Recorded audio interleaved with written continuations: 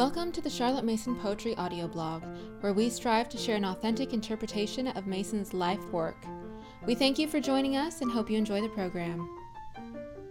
Editor's note. When Charlotte Mason was laid to rest in the grounds of her home church of St. Mary's in Ambleside, the Reverend Francis Lewis assisted at the burial service.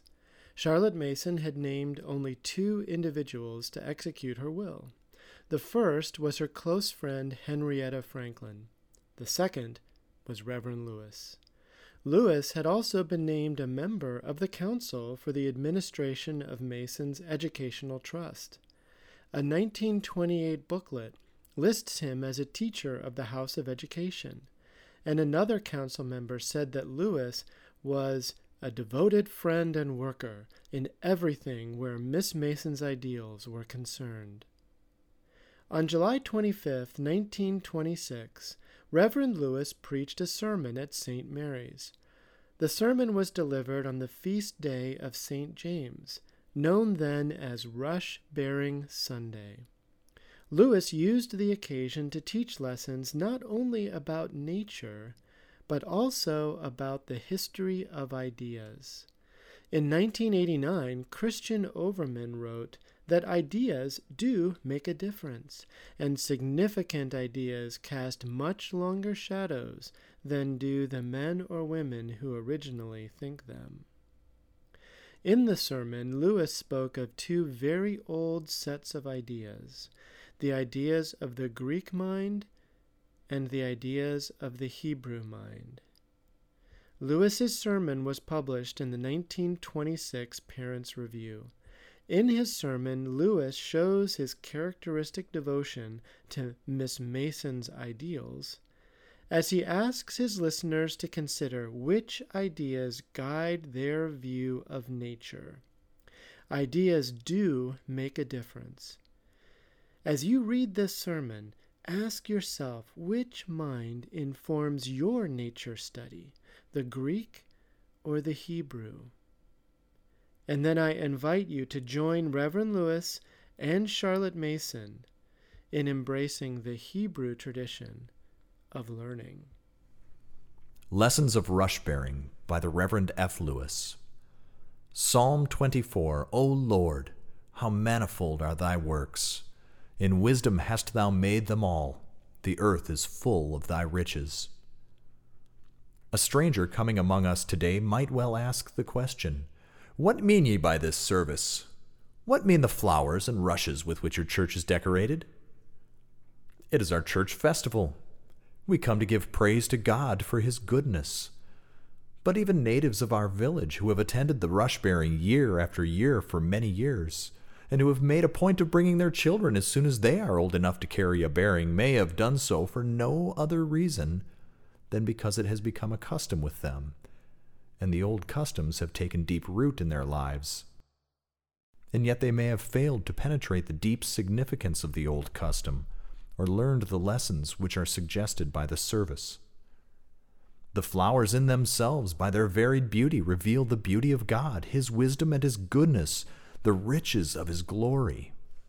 The setting in which the ceremony is enacted, with all the charm of fell and waterfall, lake and woodland, should stir within us feelings of wonder and reverence.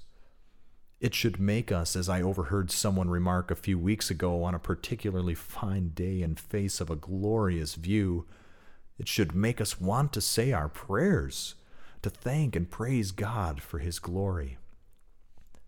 The beauties of nature have been the inspiration of much poetry. Poetry is the language of emotion, and emotion is stirred by the beauty of natural scenery.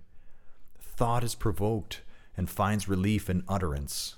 Feeling is so intense that the language in which it is expressed takes an elevated tone as the imagination soars to greater heights. Wonder, too, is created, and wonder is not satisfied with merely dwelling upon the beautiful sight. It desires to explain what is presented to the eye. So wonder became the mother of philosophy, and philosophy is the attempt to explain the universe and the relation in which we stand to it. Then science also came to the birth with its patient investigation of the outward phenomena of nature. And science may rest content with the investigation of the outward phenomena and the explanation of what it has discovered. It may reach forth its arm to feel from world to world and charm its secret from the latest moon.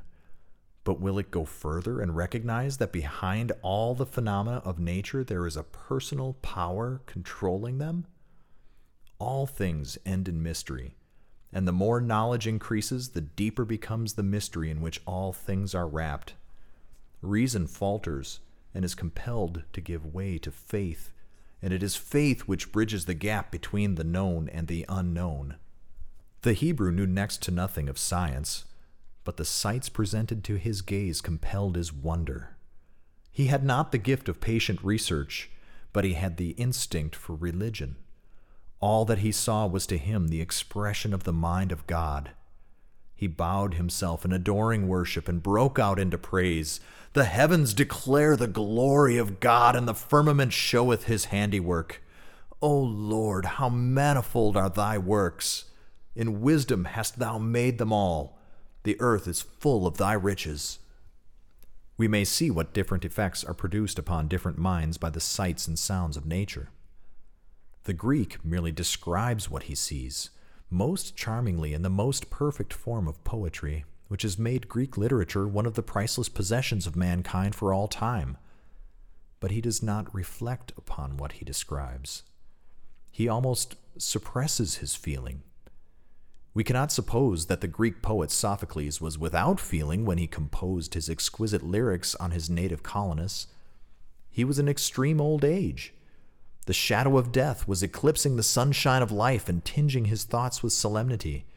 But he offers no comment, as in his tragedy he brings the aged Oedipus to the place where he is to take leave of earth.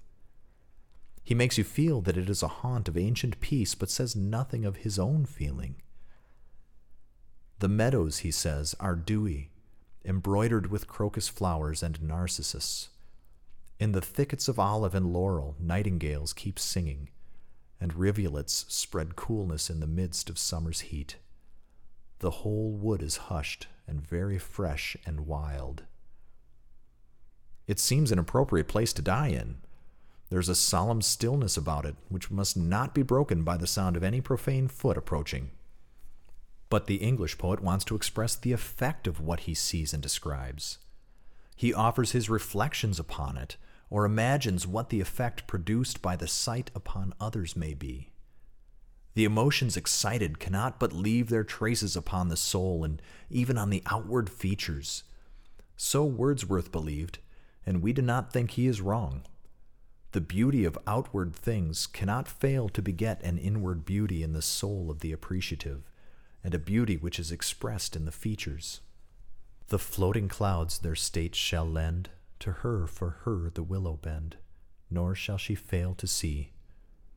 Even in the motions of the storm, grace that shall mold the maiden's form by silent sympathy.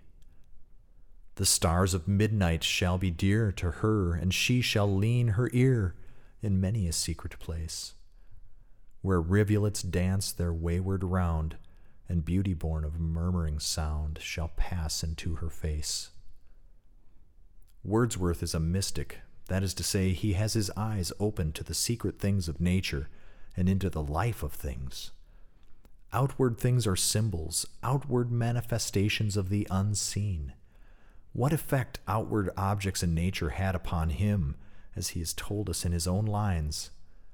Wisdom and spirit of the universe, thou soul that art the eternity of thought, and givest to forms and images a breath and everlasting motion, not in vain by day or starlight, thus from my first dawn of childhood didst thou intertwine for me the passions that build up our human soul, not with the mean and vulgar works of men, but with high objects, with enduring things, with life and nature, purifying thus the elements of feeling and of thought, and sanctifying by such discipline both pain and fear, until we recognize a grandeur in the beatings of the heart. That discipline is necessary to one who would penetrate to the mysteries of nature is dwelt upon by Dean Inge in his study of Wordsworth as a mystic. The teaching of Wordsworth was the fruit of a discipline continued and severe. But the teaching is intended to stimulate to moral action, not merely to soothe or charm. But still in Wordsworth, thought seems to be centered upon man. Man is not made to rise out of himself and direct his whole being towards the power of which the heavens and the earth are the manifestations and the revelation.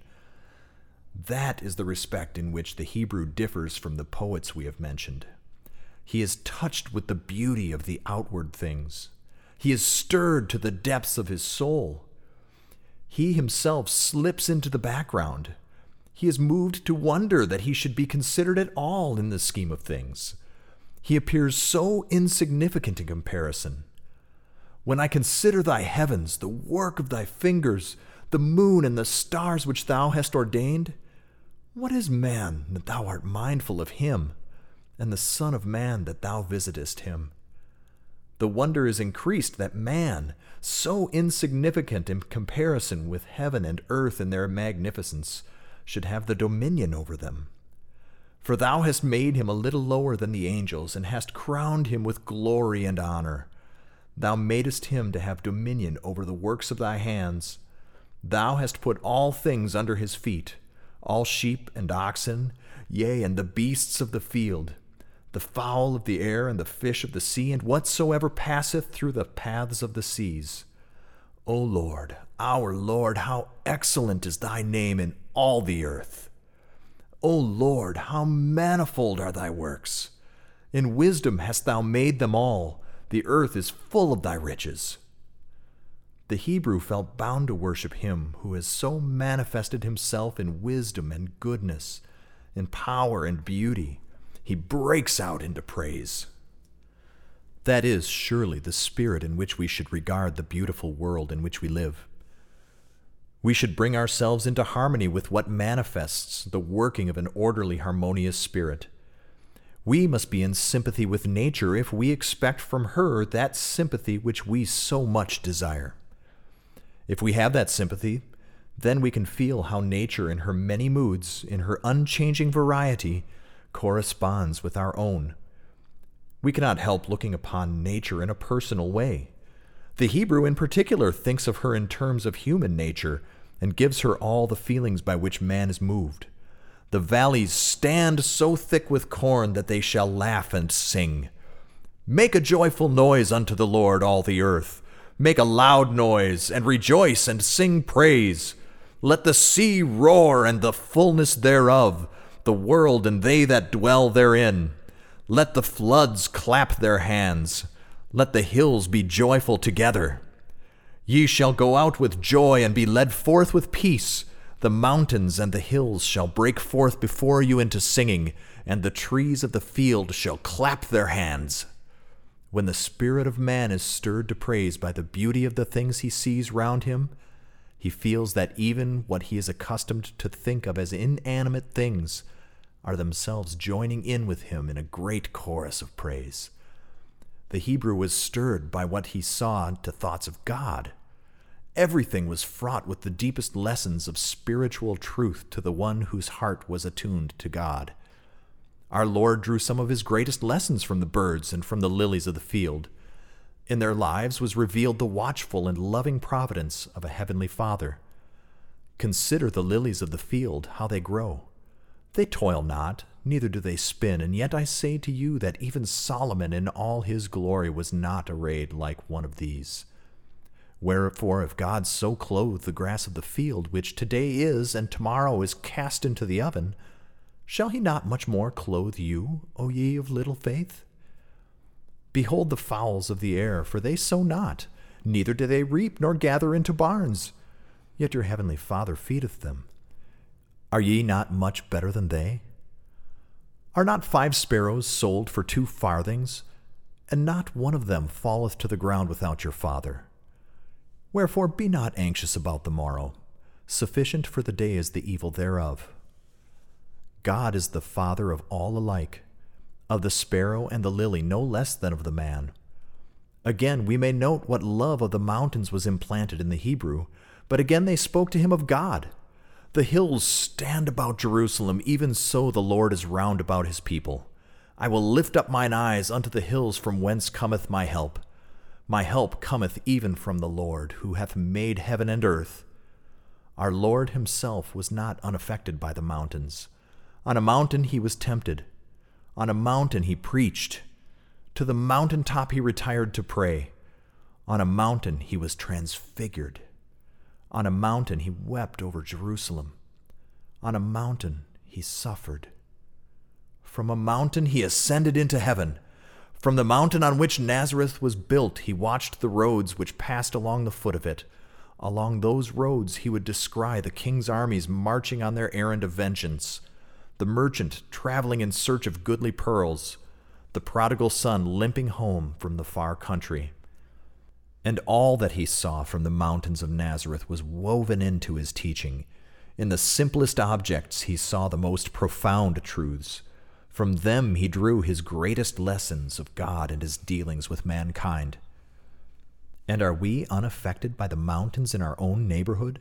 The play of light and shadow upon them as the wind chases the clouds along the sky?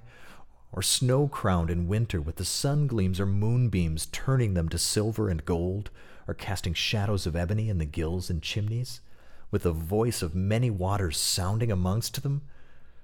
Do not the mountains bring peace to the soul, and the little hills speak righteousness?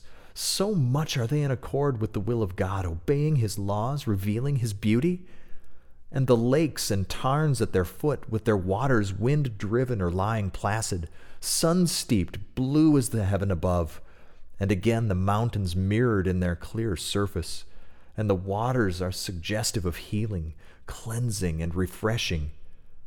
But our thoughts again should not be of ourselves and the effect of such variety of beauty upon us, but of God, who gives us richly all things to enjoy. O Lord, how manifold are thy works! In wisdom hast thou made them all. The earth is full of thy riches. He has given them to inflame our love and inspire our worship. Lord, I have loved all things thy word made lovely.